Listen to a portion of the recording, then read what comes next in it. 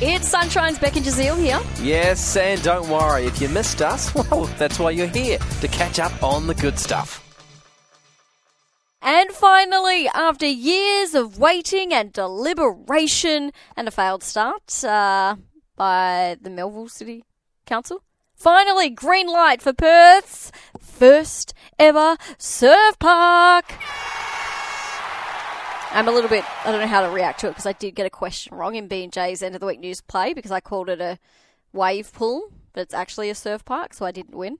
Anyway, I'm moving on. I'm moving forward. So state planners, they're finally given the green light to Perth's first surf park.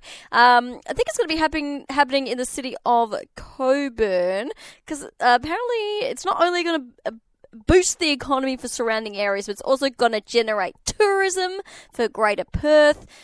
Not only is it a surf park, it's going to have a beach club, quality restaurants, high-performance surfing academy, wellness and recovery centre, fitness studio, a skate park, and naturescape gardens. This is going to be awesome. Once it's all done as well, it's going to become the biggest surf park in the Southern Hemisphere.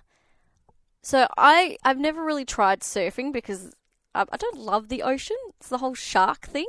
Some people, fine with it. But I reckon I will give this a go. So I'm pretty excited that finally we have got a green light for Perth's ever surf park.